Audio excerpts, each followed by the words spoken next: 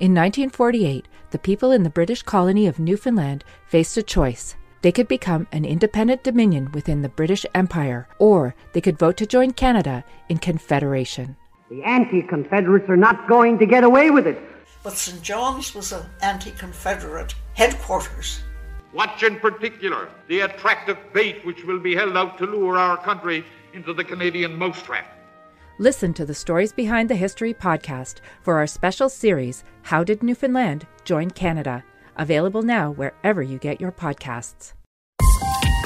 This is a CBC podcast. So, hey, listeners, I don't know if you listen to Crooked Media. I do all the time. I listen to Love It or Leave It. I listen to Pod Save America. I listen to Pod Save the People. I mean, I listen to a lot of their podcasts. Yeah. So they are introducing a new one called This Land.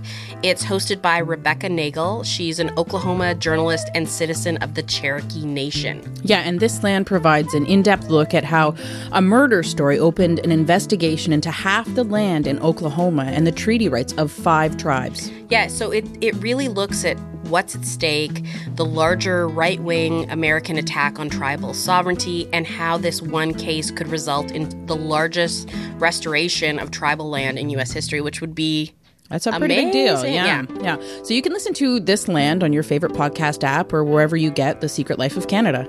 Dial-up fax machine, or I usually get it through my carrier pigeon. Yeah.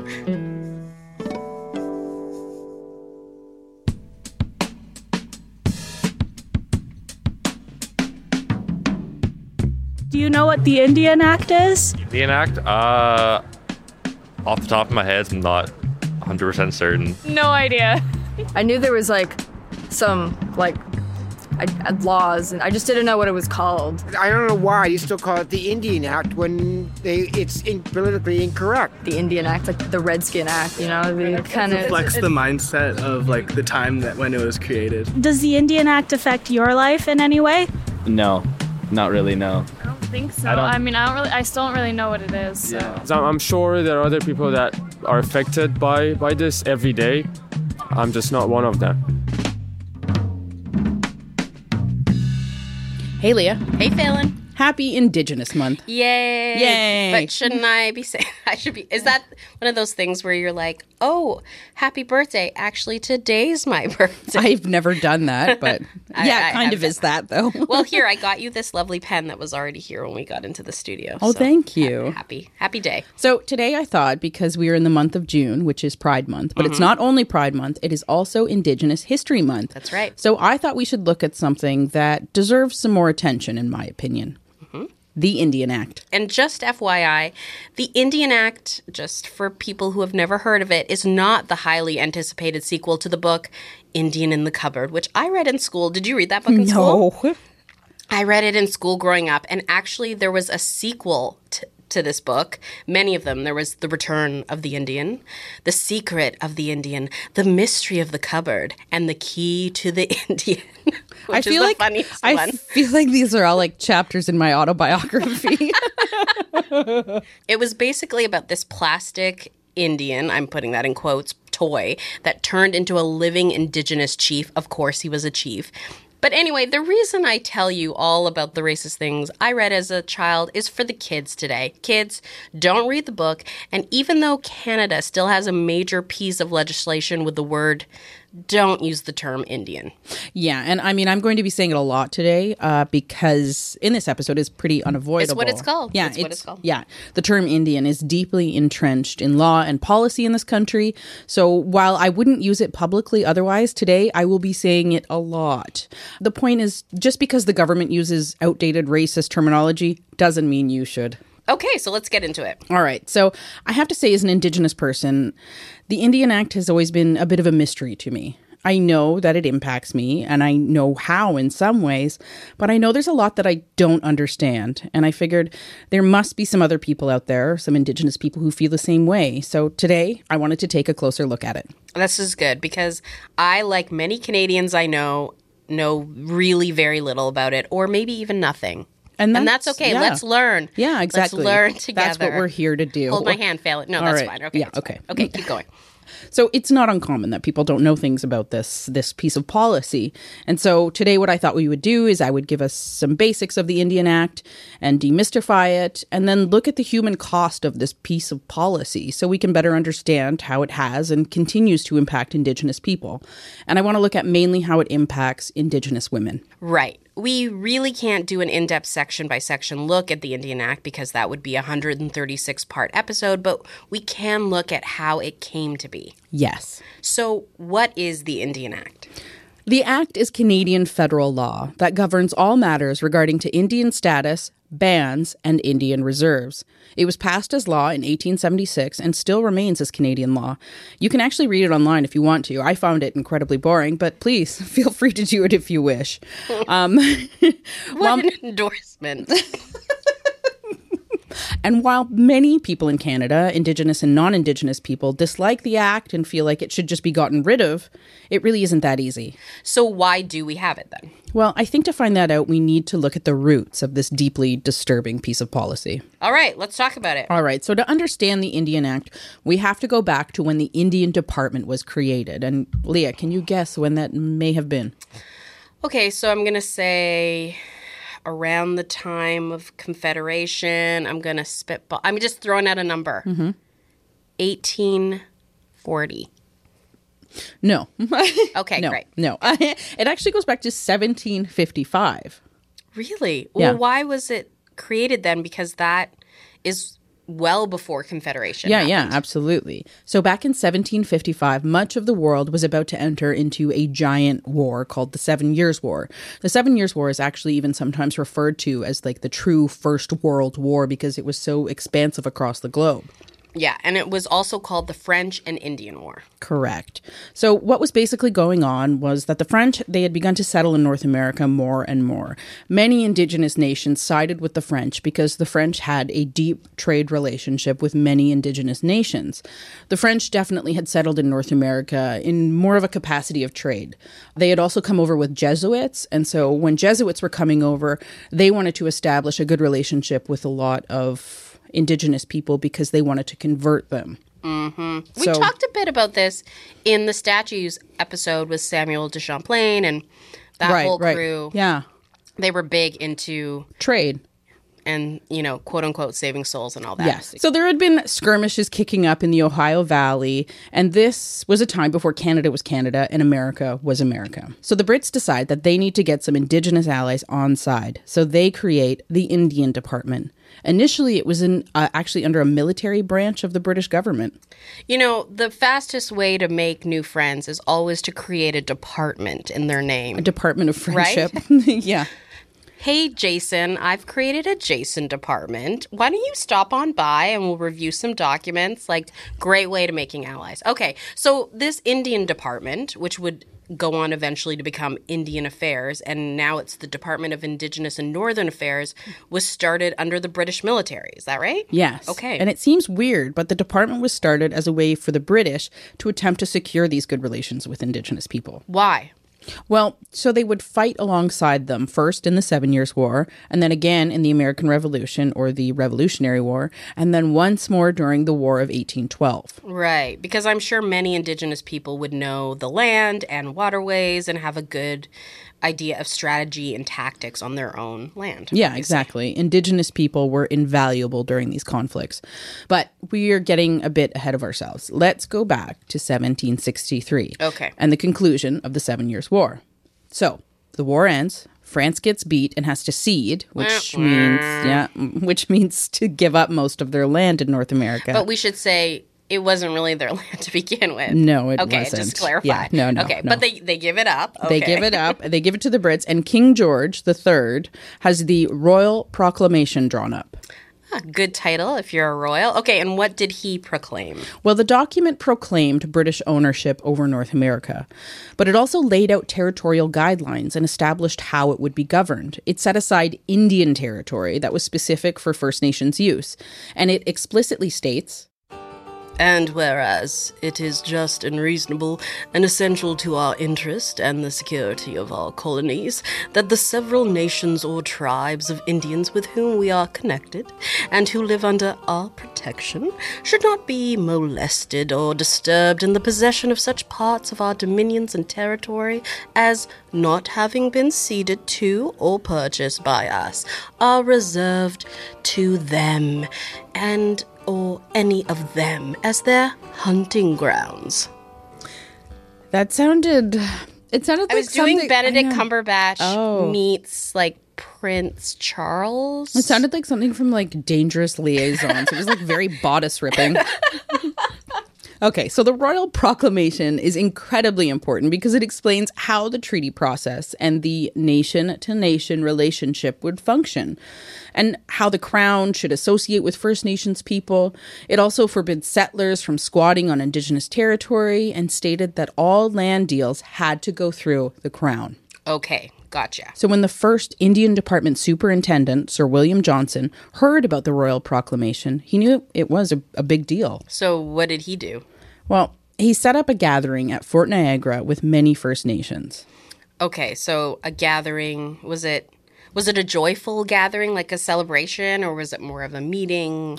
I think it was more of a meeting to sort of solidify and establish these new relationships between First Nations and the Crown, because some Indigenous nations had sided with the French previously, and the British Crown wanted to make sure that they were creating inroads and making new allies with these Indigenous nations. Right, because the British were the new colonial power in town, and they wanted to be like, hey, girl. Yeah, we know you were with France before. But that's like, cool. That's cool. Don't worry. Just let us come hang out. We promise we won't take anything, but actually we are going to take a lot of stuff and put it in museums. Yeah. So, this gathering. All right. Let's get back to it. Okay, yeah. So, at this gathering, this is when we see the Silver Covenant chain wampum belt being used to solidify the relationship between the Crown and First Nations people moving forward. Wampum belts are a traditional form of contracts for many Indigenous people. They were made out of quahog shells and they were threaded together. And the Silver Covenant chain, it shows two figures holding sort of a chain between the two of them. And this is to signify peace and friendship.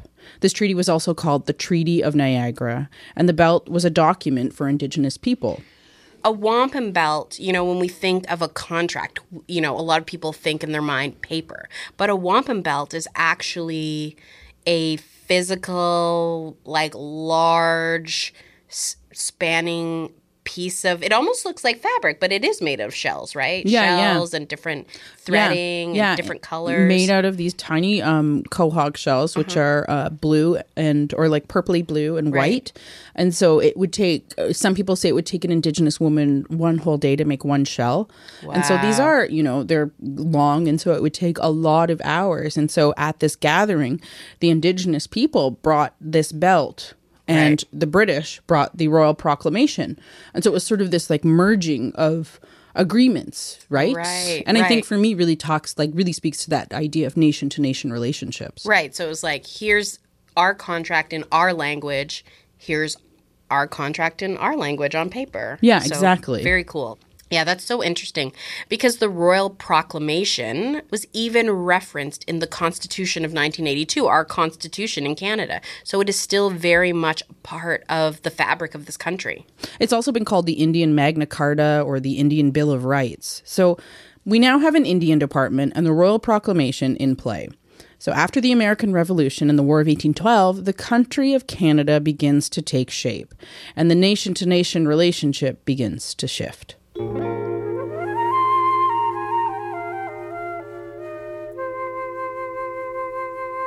So in 1830, the Indian Department was transferred over to the civilian governors of both Lower and Upper Canada, which essentially today is Quebec and Ontario. Right.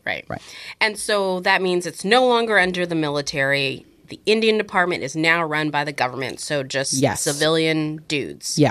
And so the next sort of piece of paper that we see coming into play that leads towards the Indian Act is called the Bagot Commission. And what was that? Well, the Bagot Commission was named after Charles Bagot, the Governor General of British North America. So the Governor General is the Queen's stand-in in Commonwealth countries, which we are one of. So the commission was formed to look into the activities of the Indian Department. And when it concluded in 1844, it had one big takeaway. And what was that? Well, that the Indians needed to be civilized and that assimilationist policy, including the establishment of boarding schools far away from children's communities, should be utilized.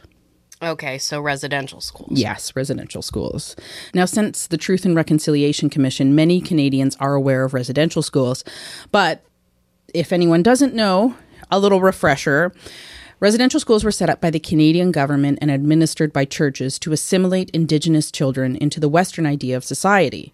In these schools, children were forbidden to speak their language, practice their culture, or even see their siblings, who were sometimes even in the same school. Right. There was rampant sexual and physical and emotional abuse, and a lot of the horrors that happen there are still being uncovered today. Mm-hmm. And felt today. Yeah. Some estimates say that 150,000 students attended the schools while they were in operation between 1883 and 1996. Yeah. There are so many good resources and films online, and we will link to some on our website if you want to learn more. In 1857, the responsibility for Indian affairs had passed from Britain to the province of Canada. Wait. Because don't forget, we're pre-Confederation here. Right, so it's a province of Britain. Yes. Essentially, yes, right. Okay, yes. Gotcha. And so one of the first items of business that they had, this new department, was to pass a statute called An Act for the Gradual Civilization of the Indian Tribes of Canada.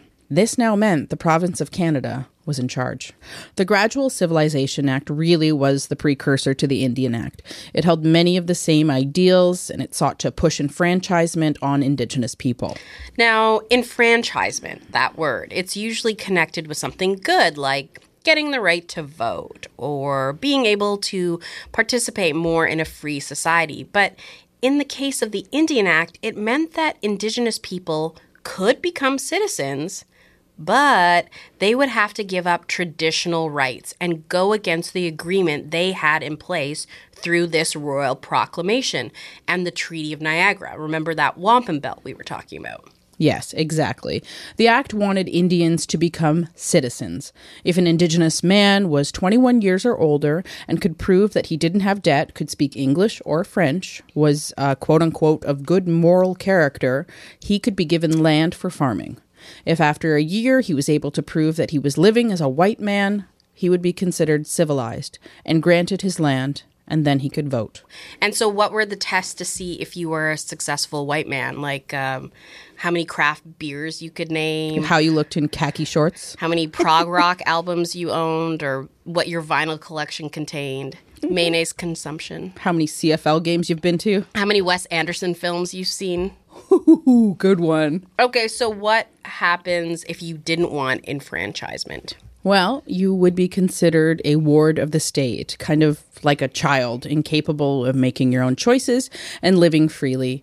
But I should mention, enfranchisement at this time was only for men. Oh, right. Hold on to your bonnets, ladies, because you aren't people yet. Oh, no, you are not. And so the thing is, many Indigenous people didn't want to become enfranchised, and they rejected it. As early as 1858, just 1 year after the act was introduced, Indigenous people from Kahnawake, Akwesasne, Oneida, Bay of Quinte, Walpole Island, Rice Lake, and Alnwick met to discuss their dissatisfaction with the act. The act was a giant failure, with only one man seeking to be enfranchised, and even then he was denied. Why? What was the government like? Nah, not. It was actually his band. They were like, no, you can't do this. Yeah, okay, that makes sense. No. Oh. Yeah. So all of these different nations, and we should say there were so many, and still are, many different nations living on the land at this time. Yeah. They're all getting together, and they're obviously really concerned about this excessive control that these white people and England, who's just shown up, by the way, is having on their land and their lives. Yeah, but it didn't really matter because Canada was sort of heading straight for a confederation, full speed ahead. And that meant securing land for expansion west, and that was going to be done by any means necessary. This would actually, sadly, be a really good like docuseries for a true crime podcast. Confederation, move over. This is the scariest thing you'll hear in a long time. Yeah, John A's back, and he's drunker than ever. So in 1867, we have Confederation happening. And hot on the heels of that, in 1869, we have the Gradual Enfranchisement Act. And what was that? Well, after Confederation, the Canadian government really wanted to speed up assimilation. They wanted it to take a little faster. So they restricted the band rolls or membership rolls. Rolls are... It's short for enrollment. Okay, gotcha. Yeah, and it would refer to anyone who could claim membership to a band or what used to be called a tribe. So why would the government want to be in charge of this, though? Well, it would make them in control of who was First Nations. And if your goal is to assimilate, then you would want to know when you had completed your task, when the Indians were all gone. You would want Indigenous people to be traceable in a way.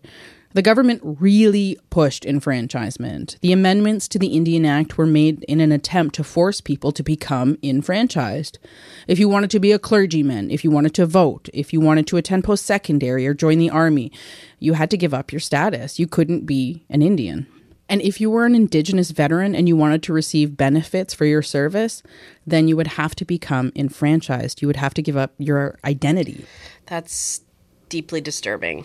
So the act really started to play with this idea of blood quantum. Okay, so what's blood quantum? Blood quantum is a weird way of measuring how much Indian blood you have. It's incredibly complicated and deeply messed up. It, to me, sounds a lot like, I mean, through the history of slavery and black chattel slavery, that's a big thing as well, right? Like the one drop rule. If you have one drop of black blood, then you can be chattel, you can be a slave. You know, that was the whole thing. Yeah, absolutely. And so what blood quantum would do is if you had 1/4 Indian blood, then you could be on the membership rolls and you could have status. Okay, so status gets you on the roll. Yes, correct. And so this idea that the Canadian government could now determine who an Indigenous person was and who was not is when things start to get really messed up. That's, ooh. Yeah. The act also worked to replace Indigenous forms of governance that had been in place for thousands and thousands of years. Mm-hmm. And what they did is they instead enforced a Eurocentric idea of elected band councils. Okay. Yeah. In my community, we had clan mothers. And so a clan mother, they're sort of in charge. They're in charge of the whole deal. Right. And that means they're in charge of the chief. And so if a chief does something out of step with what the community wants, he can be dehorned. That's what it's called. And what it would mean is we wear these traditional hats called gaswentas. Mm-hmm. And if you were the chief, you would have horns on your gaswenta. And so what would happen is the clan mothers would dehorn you. So they would take your gaswenta away from you. Right. Okay. But they really called all the shots. Our society, like many Indigenous societies, were matrilineal societies. And so when the Indian Act was coming into play, it disrupted all of these systems. And so really we didn't know what to do. Mm-hmm. We really were starting, it was like, just being thrown into the deep end of the pool without knowing how to swim with this new sort of elected band council system that was put in place. Right. Also, non-Indigenous women who wanted to marry Indigenous men, they could get status. So if you were a white woman and you married an Indigenous man, you would become Indigenous. Okay. But it didn't work the other way around. So an Indigenous woman who married a white man would lose her status. Right. So it was deeply sexist as well. Deeply sexist. Sexist. And the people who lost out the most were Indigenous women. Yes. Uh-huh. In 1948, the people in the British colony of Newfoundland faced a choice. They could become an independent dominion within the British Empire, or they could vote to join Canada in Confederation. The anti-Confederates are not going to get away with it. But St. John's was an anti-Confederate headquarters. Watch in particular the attractive bait which will be held out to lure our country into the Canadian mousetrap. Listen to the Stories Behind the History podcast for our special series, How Did Newfoundland Join Canada? Available now wherever you get your podcasts.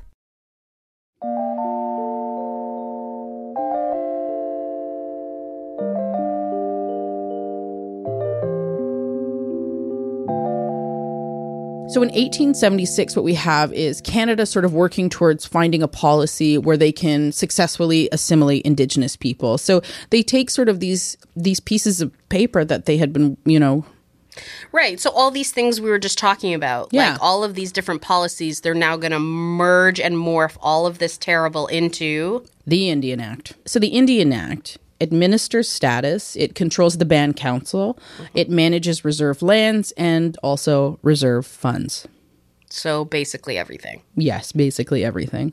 And while the Act has been amended a number of times, most notably in 1951 and 1982, it remains much the same as it did in 1876. I mean, it even has the same name. Wait, and wasn't it in 1951 when amendments to the Indian Act gave provinces jurisdiction over Indigenous child welfare? Like that's when they said, individually, Alberta, you handle your thing. Yeah. Saskatchewan, you do you. That whole thing happened. Which lays the foundation for the 60s Scoop, which is a whole other story, which was told really well by the award-winning CBC podcast, Finding Cleo.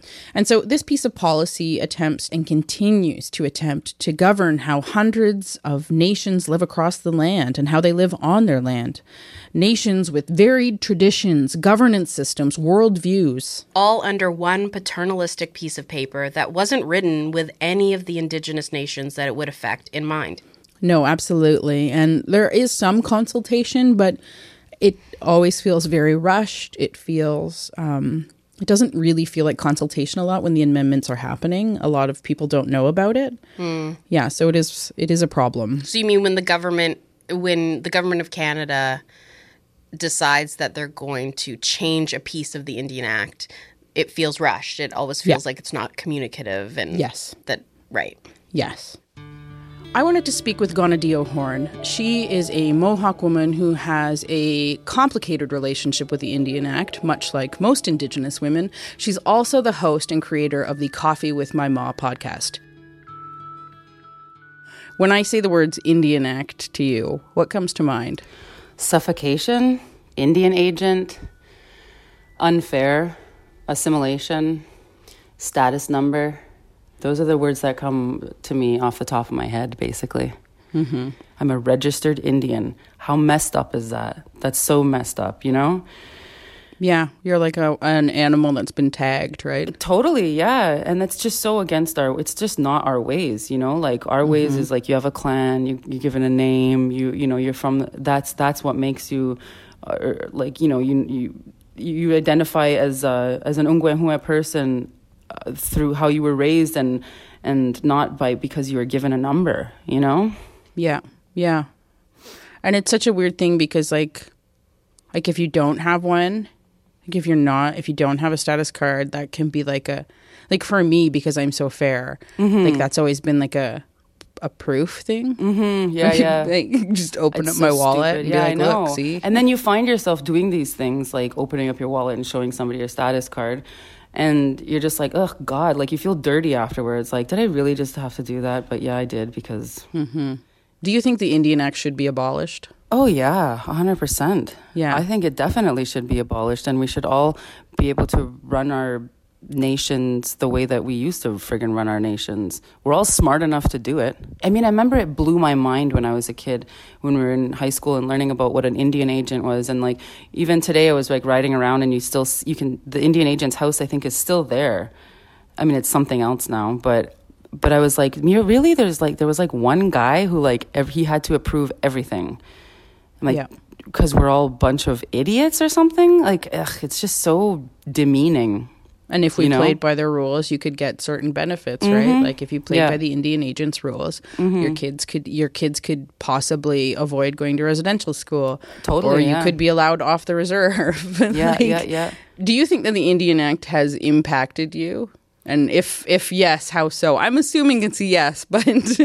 Oh, yeah, 100%. I remember going to get my new card, and it was like, having to fill out all this stuff and having to go and get the picture taken and having to send it in and then waiting and then getting this card and then getting the sticker on it says, like, call this number to activate your status. I'm like... This is so messed up. I'm like, for real?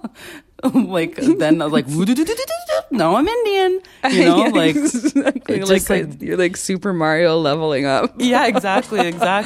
Congratulations, you've moved on to level 2 Indian status.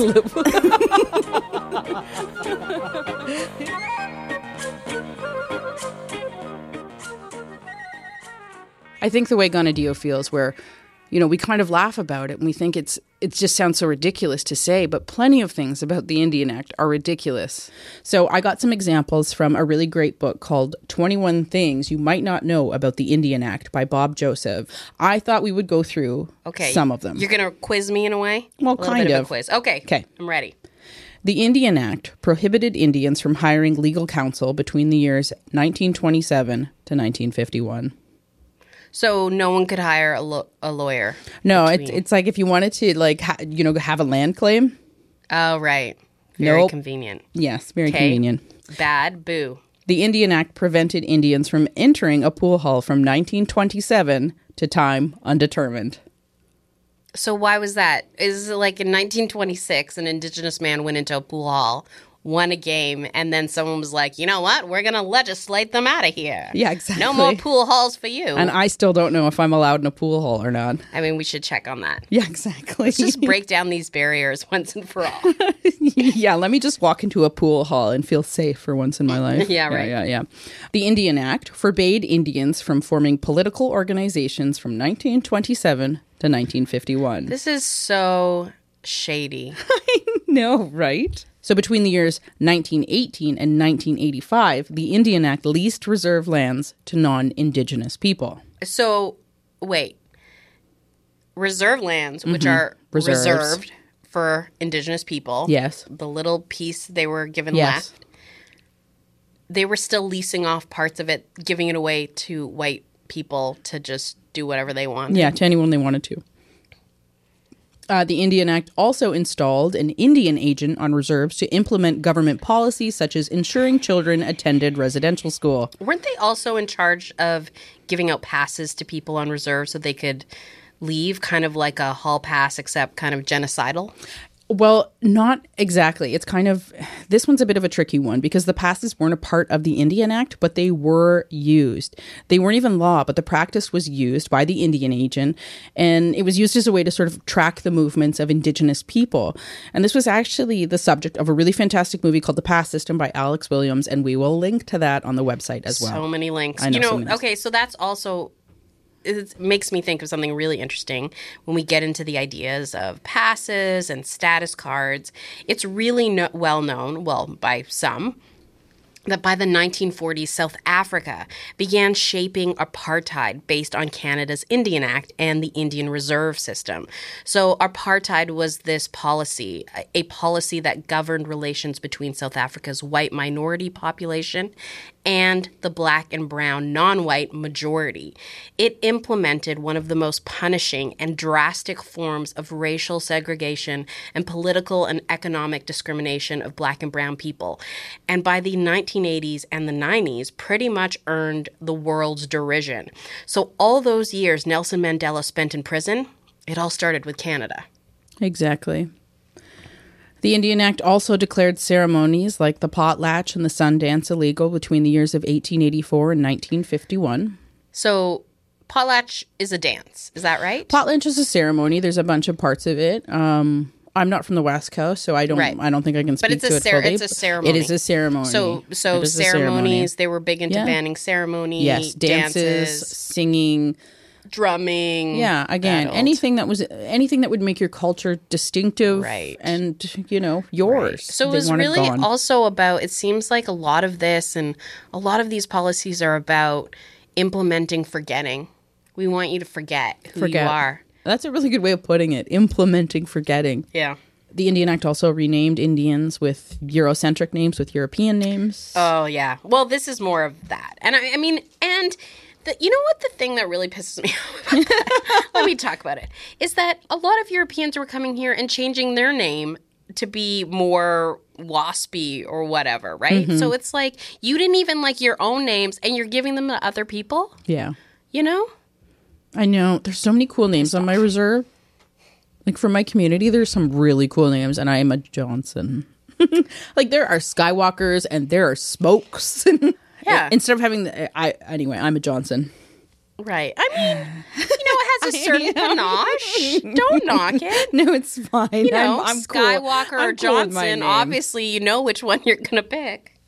That's all I'll say. All right. Yeah. So this next one's really not surprising after everything we've talked about, but the Indian Act helped to deny status to Indigenous women. Right. And I know that's true, and it's terrible. Yes. So after learning about all of these horrible facts about the Indian Act, I really wanted to talk to someone who went through the process of getting her status back. Dine ke dochet nelna shanti, nogle ke Teresa Vanimer Chassé shanti.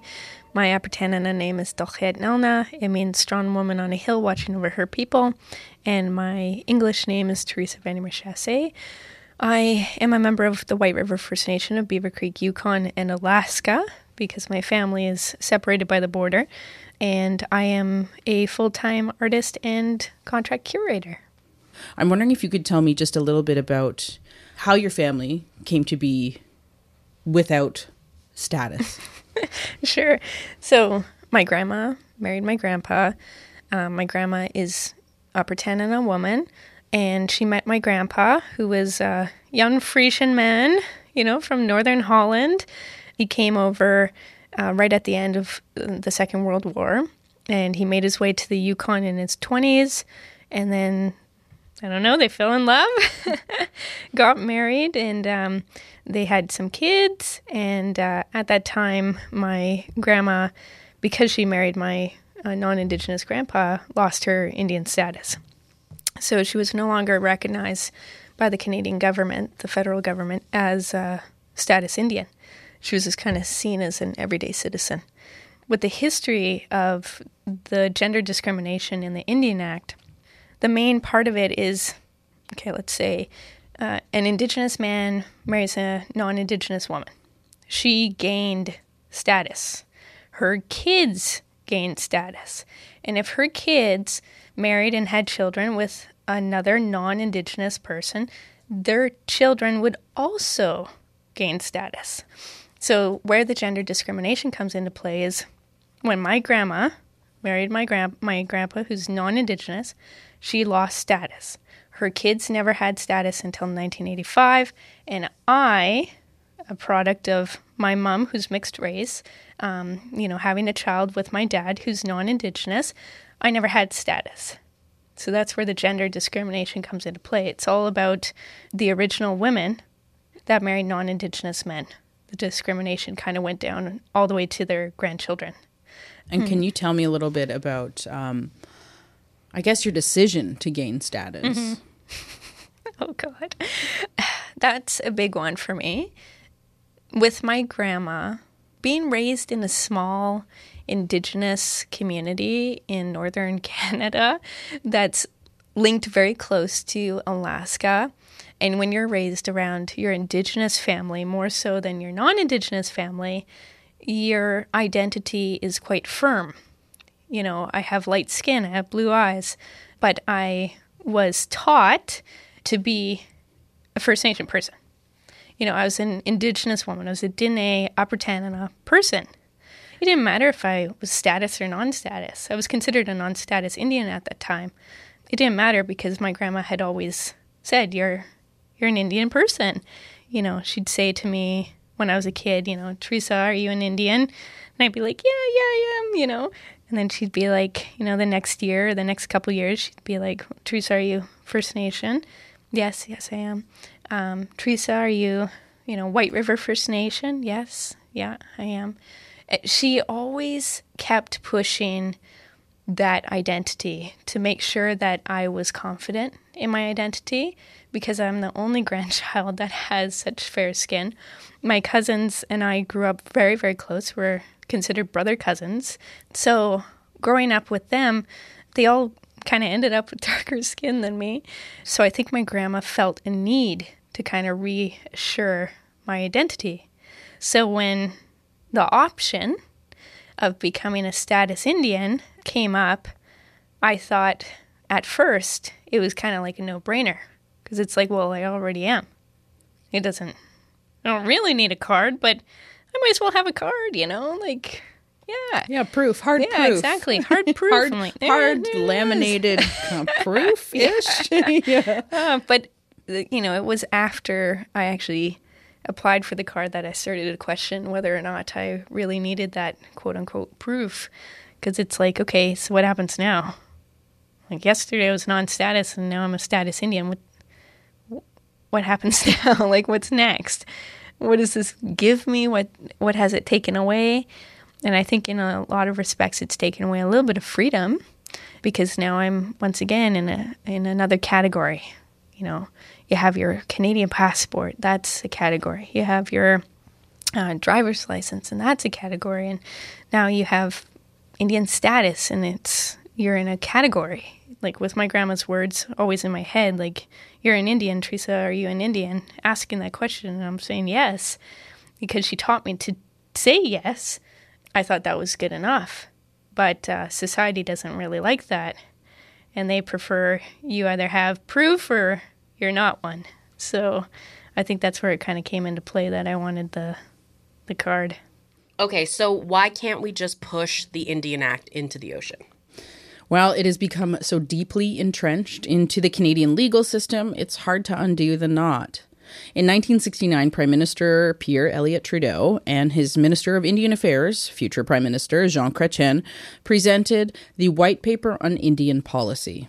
It's a very on-the-nose title. Yeah, I know, right? Yeah, totally. Really? This paper proposed an end to the Indian Act and the legal relationship between Canada and First Nations people.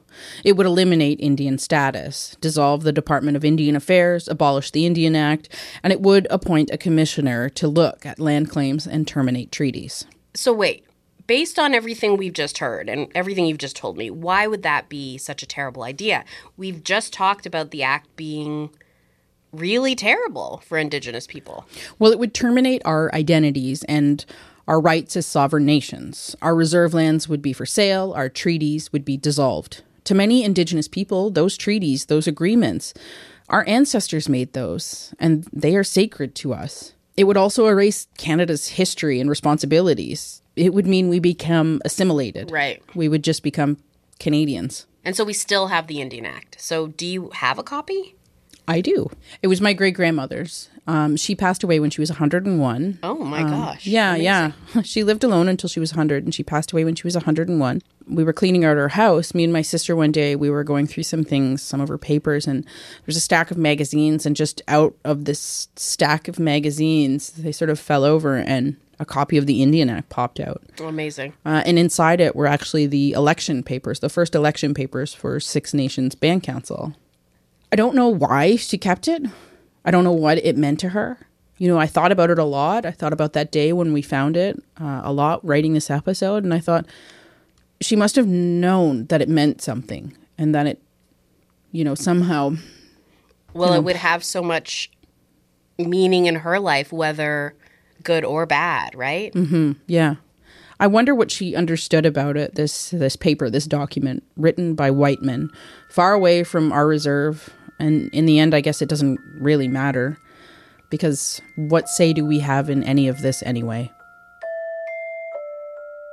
The thing for me that's really upsetting about all of this is that when we think about the Royal Proclamation, those agreements were there. Mm-hmm. It was nation to nation. We were coming together and we were making agreements about how we were going to move forward. But the thing is, as we moved forward, as Canada moved forward, it forgot about that agreement. It pushed that agreement to the side, and it just did whatever it wanted to do. Well, yeah, it didn't stick to its side of the agreement. So really that agreement is null and void. You know, like that is the truth of it. That's the truth of it. And I mean, the thing is, I don't want to let it go. Like, I don't want the Royal Proclamation to be let go. I want to hold on to the Royal Proclamation because I feel like we didn't come together to create the Indian Act. So you feel, in a way, that the Royal Proclamation was the last time, really, that nation-to-nation agreement happened. And then from then on, Canada didn't hold up its end of that agreement and then just started making new laws and not really consulting and doing whatever it wanted. Yeah, and I mean, even in treaties that were, post the Royal Proclamation, they haven't been honored. They haven't been treated as sacred, which they are to us. They are to us. Those are our ancestors' signatures on those pieces of paper. That is a sacred thing that we have to hold on to. When it's disregarded like that, when you try to lay pieces of policy over top of pieces of policy, over top of pieces of policy so that we can't remember what the initial thing is that we agreed to, you're not going to make us forget. We remember.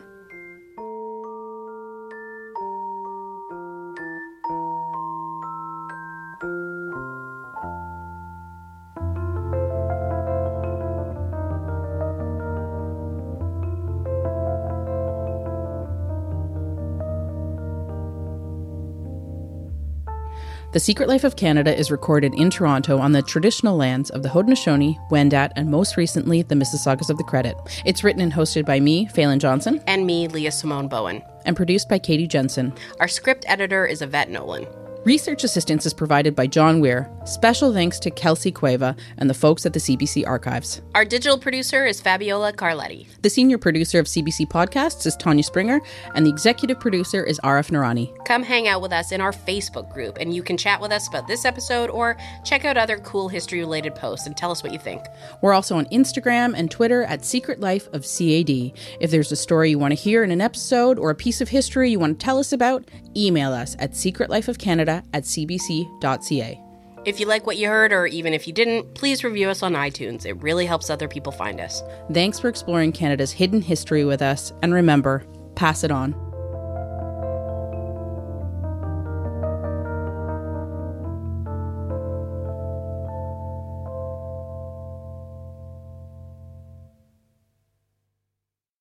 For more CBC podcasts, go to cbc.ca/podcasts.